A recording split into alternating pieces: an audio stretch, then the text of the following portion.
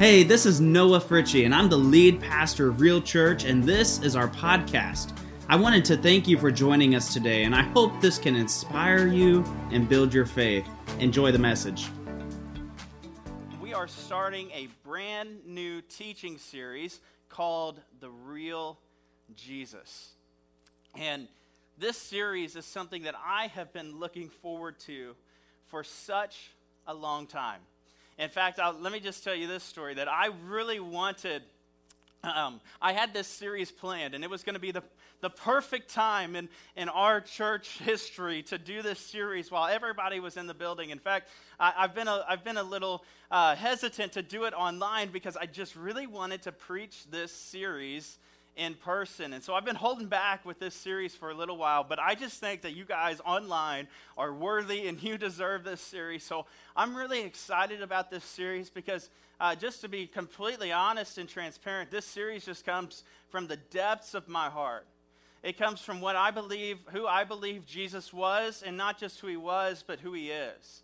And that the living, risen Savior can live inside of your life today. That just gets me excited. But here's the thing that I know about Jesus and about religion and about how religion has portrayed Jesus. It's really messed up the view of who Jesus is. And so what I'm going to do in this series is I just want to really help teach you the trait and personality of who I believe Jesus was. And everyone has their ideas about Jesus. In fact, you at home, you probably have your own distinct idea about Jesus. In fact, even when you think about Jesus, there's probably this picture that pops up in your head where you just know that that's what my Jesus looks like. Everybody has an idea, a conception about who he is.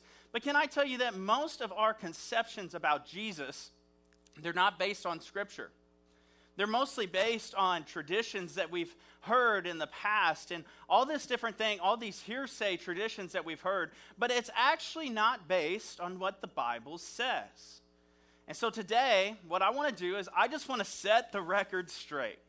I want to help you on the other side of that screen. I want to help you know Jesus better.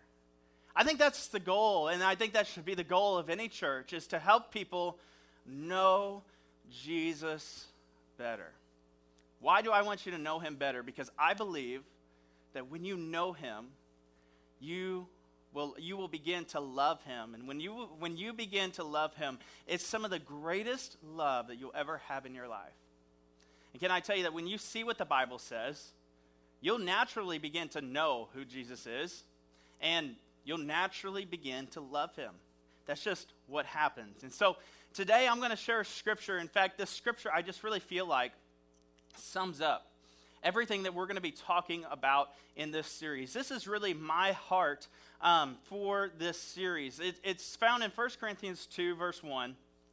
And I put it in the Message translation because I just love how the Message translation sometimes can help us understand Scripture a little bit better. Here's what the Message says. It says, "You'll remember, friends, that when I first came to you, I didn't try to impress you with polished speeches and the latest philosophy."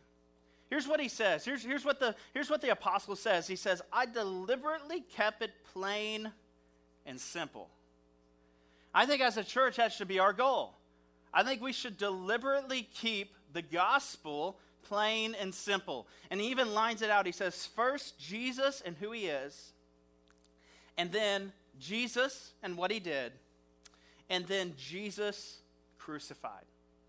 That's what we're going to do over the next several weeks. And really, before we jump into today's topic, I just want to stop right here, and I just want to pray. I just want to ask the Lord that we would be able to understand, not just with our minds, but I'm just going to ask the Lord that through this stream, that he would just open hearts to understand his word today. Let's pray wherever you're at. Lift your hands. Father, we just thank you so much for meeting us wherever we are. God, we thank you that it is a special opportunity to get to meet with people.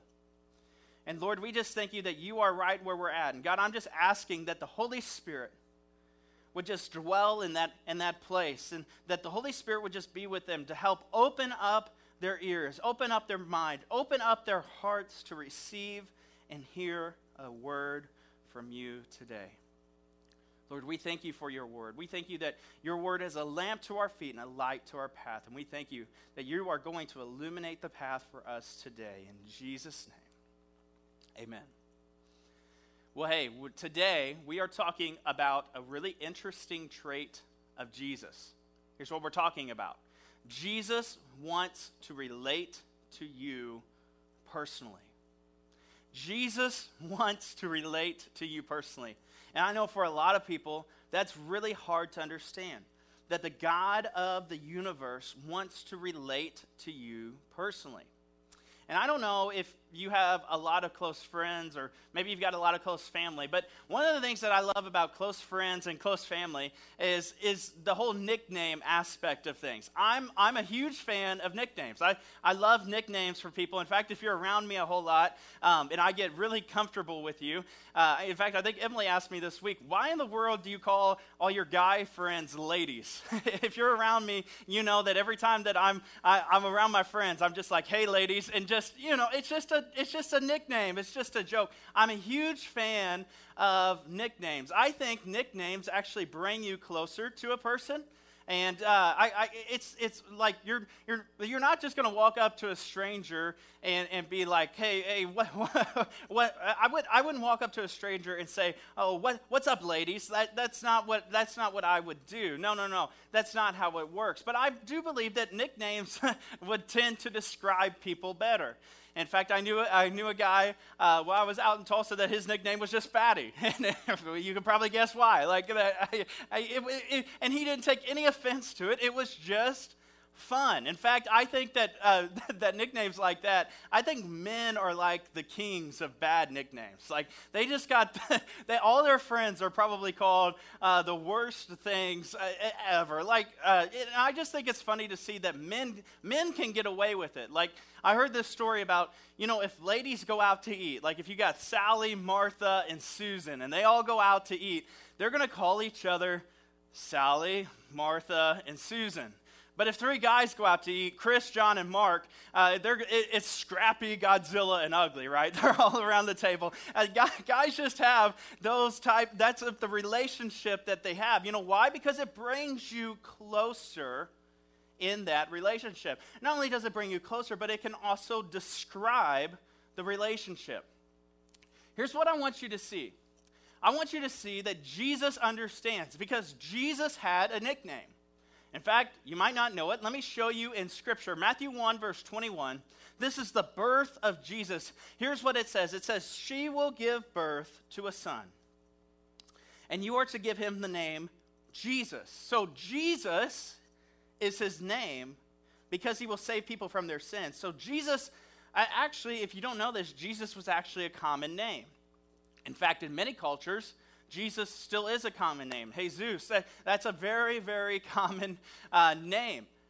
And so Jesus has this common name, but in Matthew 1:23, we see that not only does he have a common name, but it also says the virgin will be with child, and she will give birth to a son, and they will call him Emmanuel, which means God with us. And so I want you to see that Jesus had a nickname. They nicknamed Jesus when he was born. Why? Why did they do that? It's because it brings you closer to a person, and it describes the relationship better. You see, when they nicknamed Jesus, the reason that they gave him the name Emmanuel is because it means God with us. And so the name Jesus, Emmanuel, his nickname literally describes the relationship better and draws us closer to him. Jesus is God with us. In fact, one of the most unique characteristics to those people back in the day about Jesus wasn't the fact that someone will save someone from their sins. They were celebrating something so much more.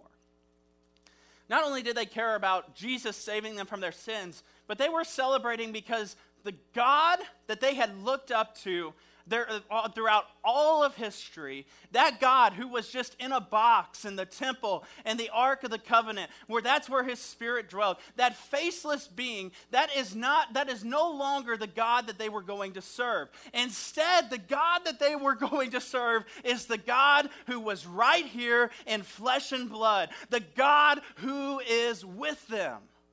And a lot of you, that's how you think of God. You think of God as this faceless being, as this person who doesn't want to be close or connected with you. Hey, Jesus was a human. In fact, many of you still call him by his real name.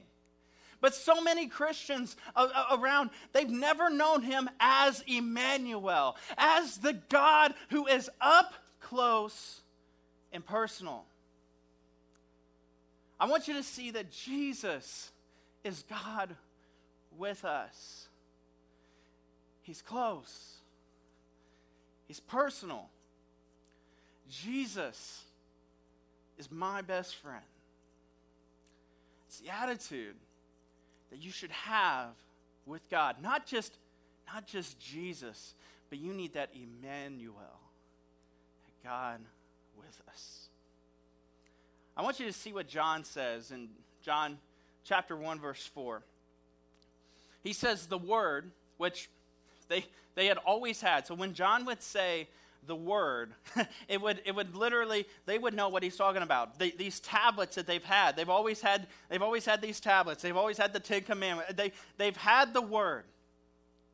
But John says, he gets excited. John says, you know what? But that word became flesh, and it's dwelling among us. I want you to see that Jesus didn't just come to teach on a hillside.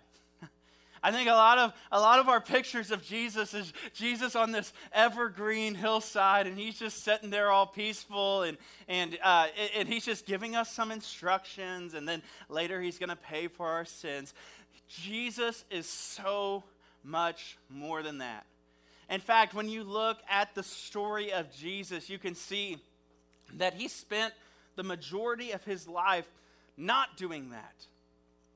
What are you talking about, Pastor Noah?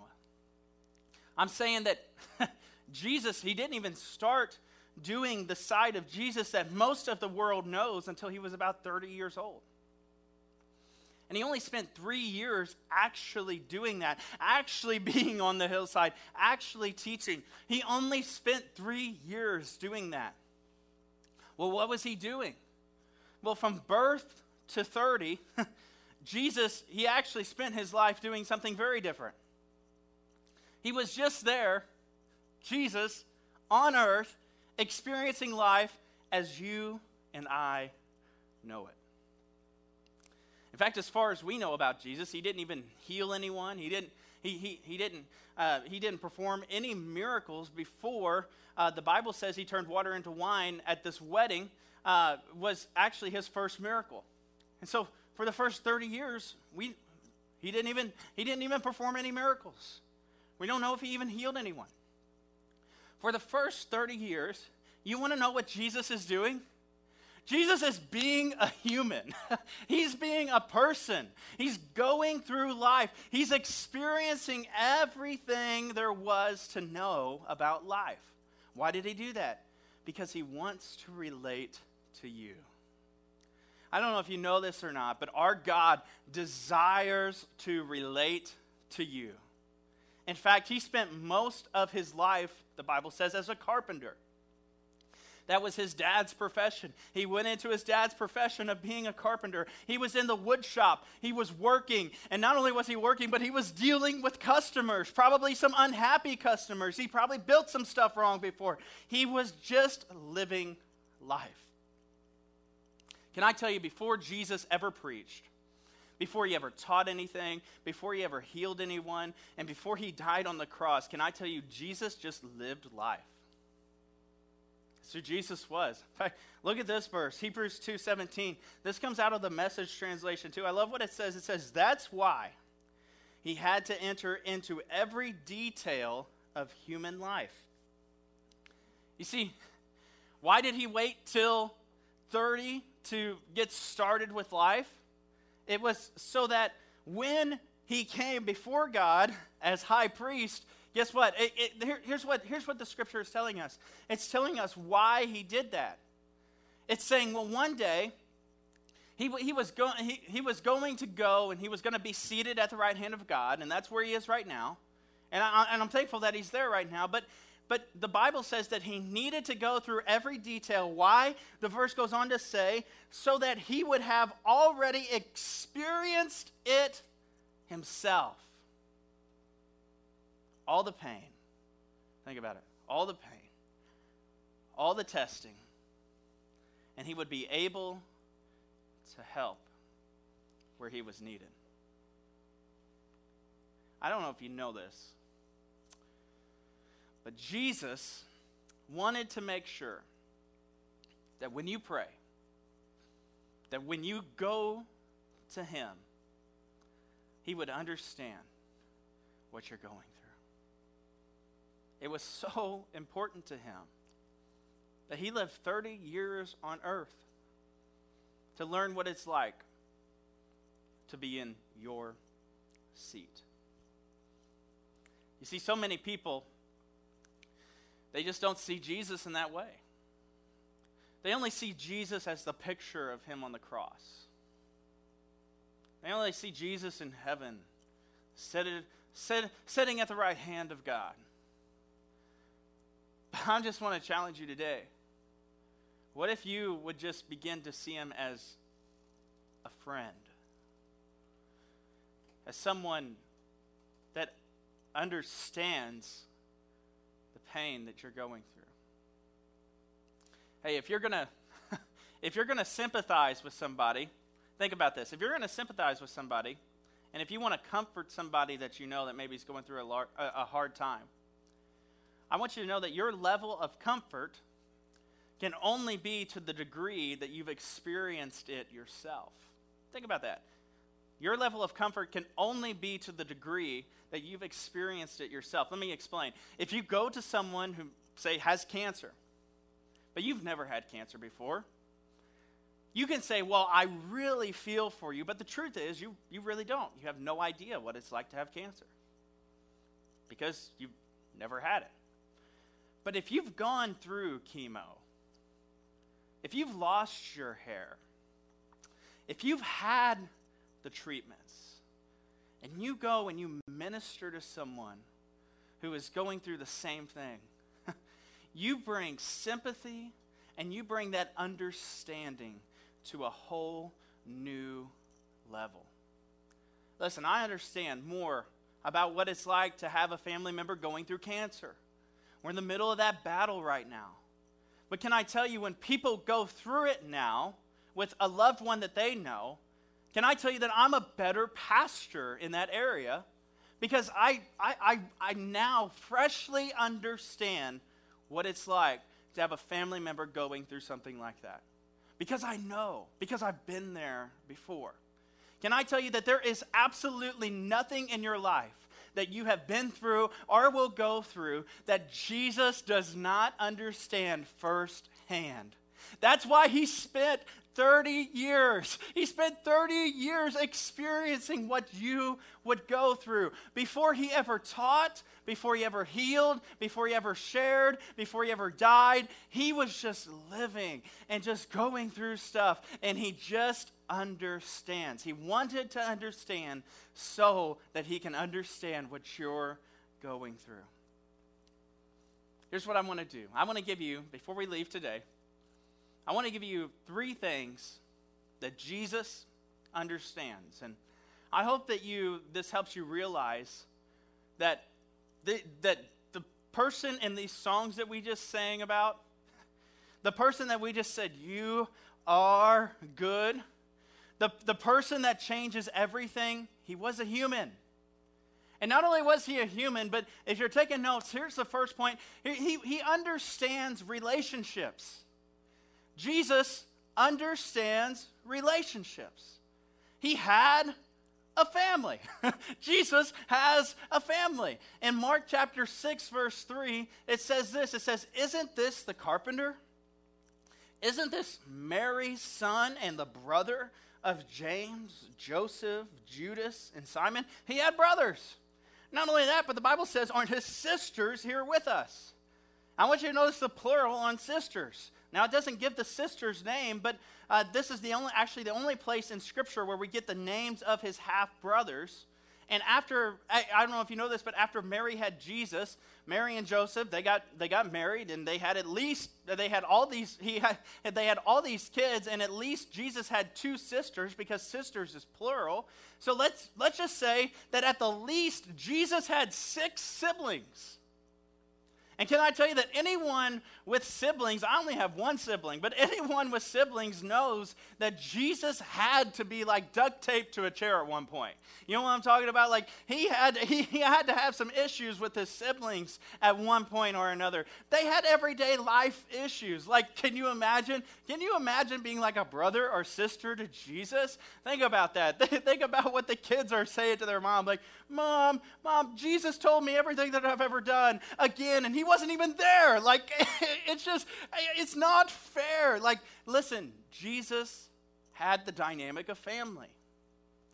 Not only did Jesus have the dynamic of family, but there's some of you sitting on the other side of this screen, and you're like, well, but Jesus, he has no idea what it's like for me to be single right now. Can I tell you, he does. He knows what it's like to be single.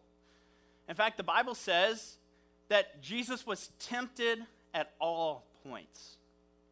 That means he even understands what it's like to be attracted to the opposite sex.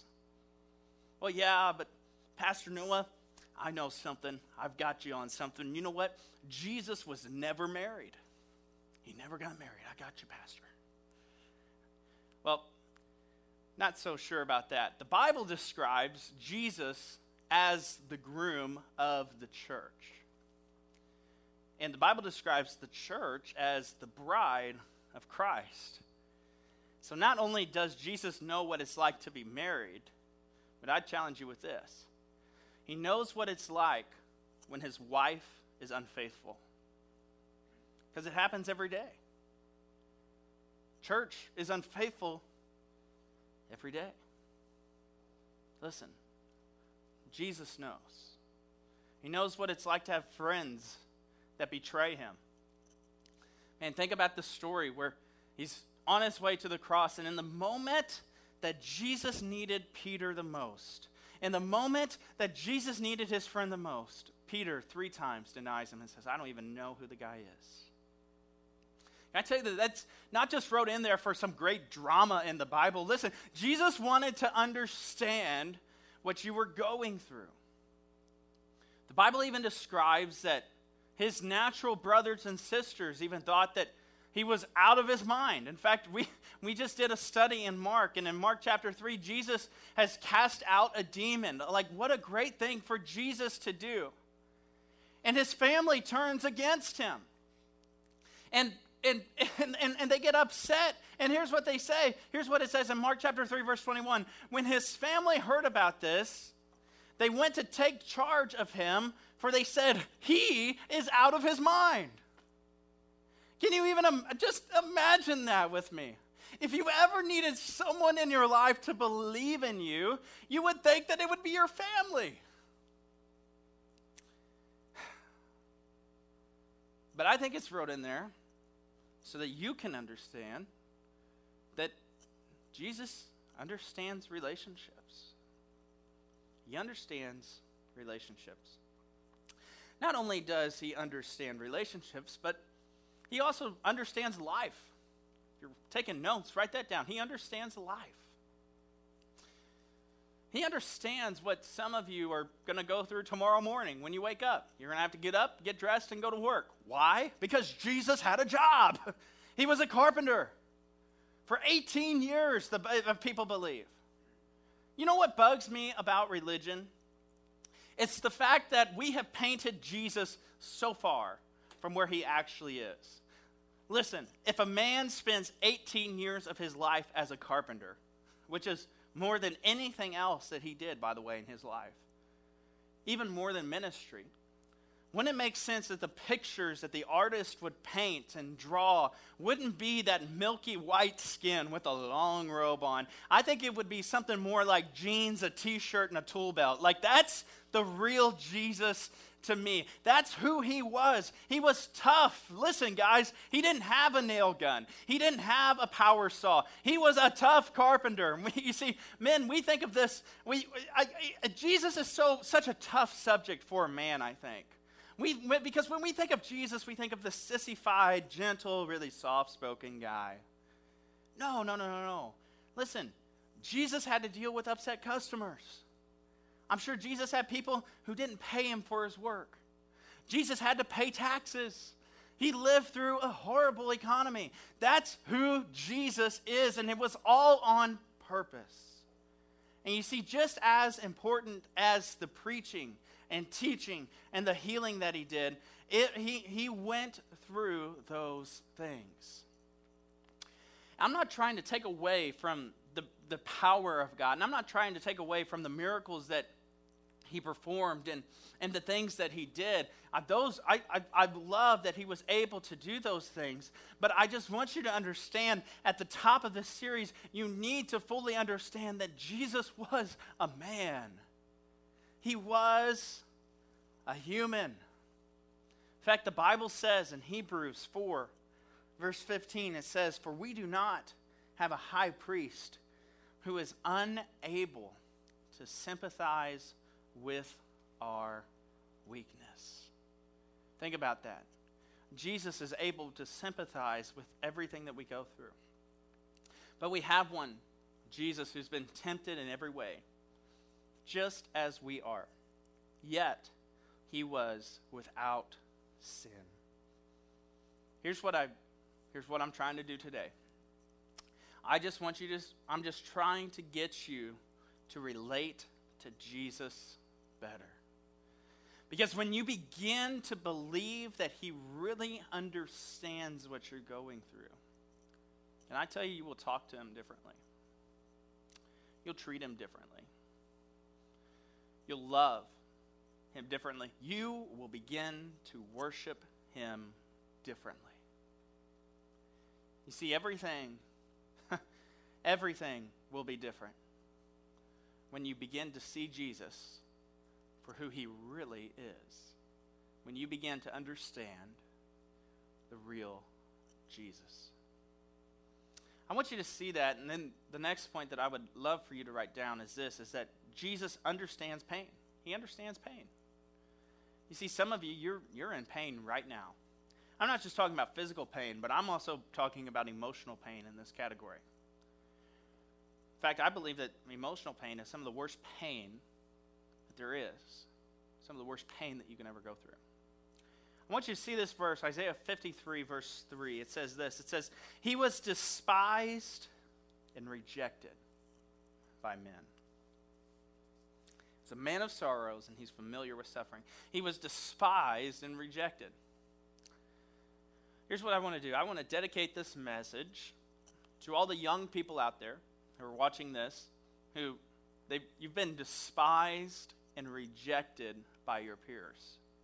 Can I tell you that there's nothing worse? Nothing worse. I remember coming from a really small Christian school and moving into a fairly large public high school. I mean, I went from a class of 2 to a class of almost 100. I remember that first day of school where it was so hard to find a friend. Everybody knew each other. It was, if you weren't in junior high together, you missed out on getting in your clique. And can I tell you that I remember coming home and just sobbing and never wanting to go back to school. I'm pretty vulnerable here, but I think it's all right. That was my feelings. I never wanted to go back. I can tell you that, like, all throughout high school, I struggled. I didn't want to be there. I came and I went, and I didn't care what anybody else thought about me. I just didn't care. I think it's because of that first couple weeks that I was in school where I just didn't feel like I fit in with anybody. And I think it's just ironic because it's funny that now It's like I have better friends now from my high school than when I was in high school. Like, I can look around the room and even just see some of them here today. But I say all this to say that it sure is nice to know that the one whose name is above every other name went through the same thing that I went through.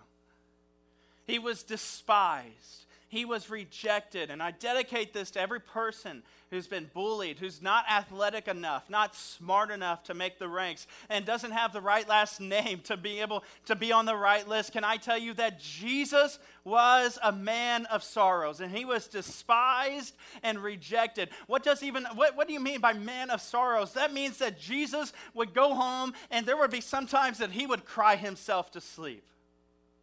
He was familiar with what it was like to suffer. Why? Why does the Bible add this? It's because so the next time that you go through that thing, he would know, that he would understand what you're going through. Can I tell you, that's just the emotion part about it. That's just the emotional pain. But not only did Jesus go through such an excruciating emotional pain, but he went through this crucifixion, which I believe is the worst death in human history. I mean, just think about it. I said this a few weeks ago on Easter, but of all the time that Jesus could have come down to the earth and paid for sins and died for our sins, I believe he could have picked any time to come down. But instead, he picked the time where execution was the worst, where he would get whipped and beaten and look unrecognizable because of how beaten he was. Can I tell you, and because of that, there is not a pain that you will go through that he doesn't understand. Think about it. He's been through the worst pain in the world. He understands the physical pain that you're going through. But why? It's so the next time that you hurt, listen, someone on the other side of this screen, the next time that you have a headache, the next time you break a bone, God forbid you get this virus, can I tell you that he's not a faceless God? He's not just a faceless God looking down and judging you. That's not who he is. Jesus understands. He understands. And the Bible says in Isaiah 53, verse 5, it says he was pierced for our transgressions. He was crushed for our iniquities.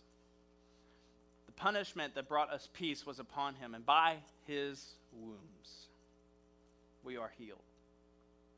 Listen, Jesus went through torture so that he could understand the pain that you're going through right now. And I think that's what qualifies Jesus to be your best friend today. I would say all of this more than qualifies him to be your best friend. And what I desire more for you than anything else in this message is that you would begin to know him in that way. That you would begin to know the real Jesus. In fact, there's this prophetic verse about Jesus in Proverbs chapter 18, verse 24. It says, a man of many companions may come to ruin. So it's saying that, well, you may have a lot of friends, but they're going to let you down. But the Bible continues to say, but there is a friend who sticks closer than a brother. You see, one of the traits that I love so much about Jesus is that Jesus is my best friend. And I pray that you can say the same thing. In fact, here's what I want your response to be. I've got three things before we wrap up. Here's how I want you to respond to this message. If you're on the other side of this screen, I would enjoy nothing more than you to respond to this message and do this. Number one, make Jesus your best friend. Set right here, right now, and decide that Jesus is your best friend. Listen, I'm asking you to change your relationship status on Facebook. Do it. And just say, you know what?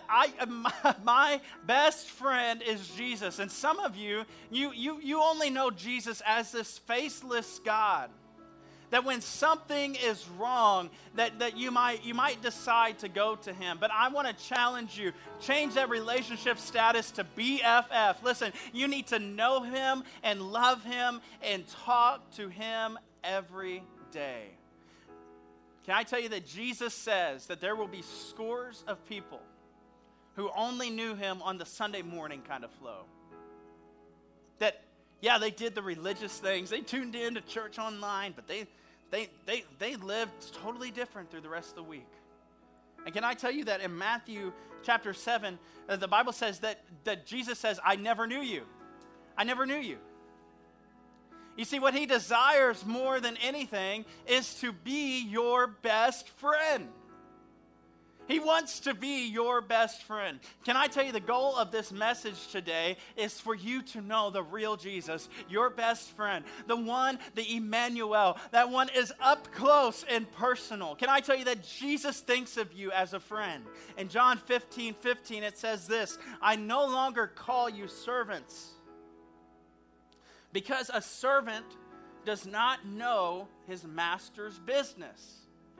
You see, you are not just some pawn in God's master plan. No, the Bible says instead, I have called you friends. For everything that I have learned from my Father, I have made known to you.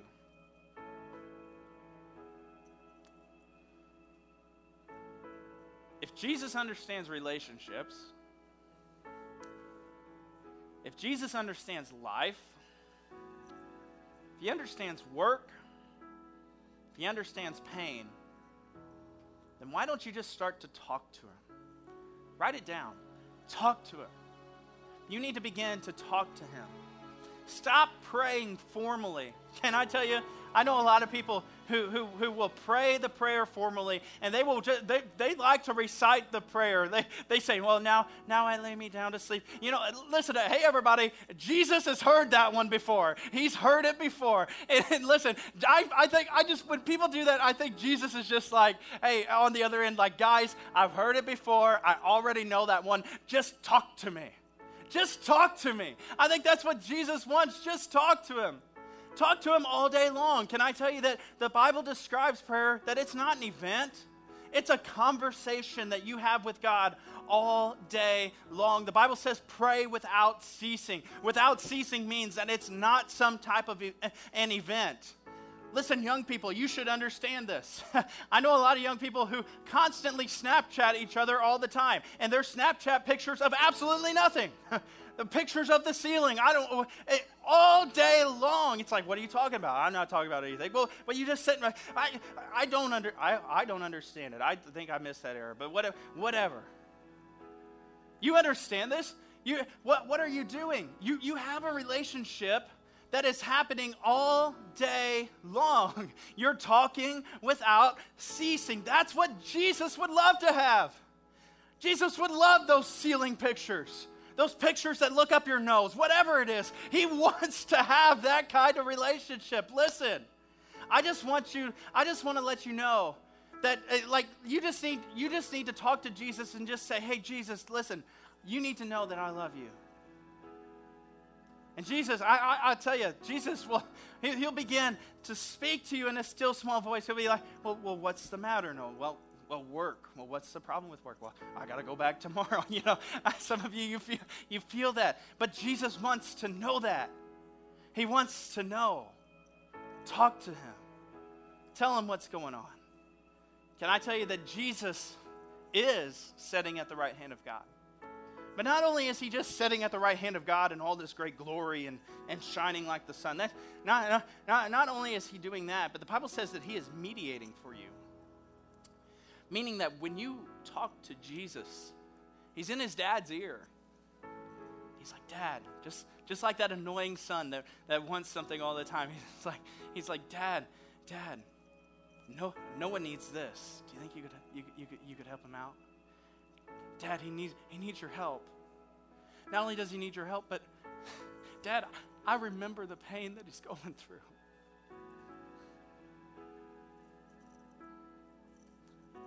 He's for you. And he knows what you're going through. Hebrews 4:16 says this: "Let us then approach the throne of grace with confidence, so that we may receive mercy and find grace to help us in our time of need." He says that you need to have confidence.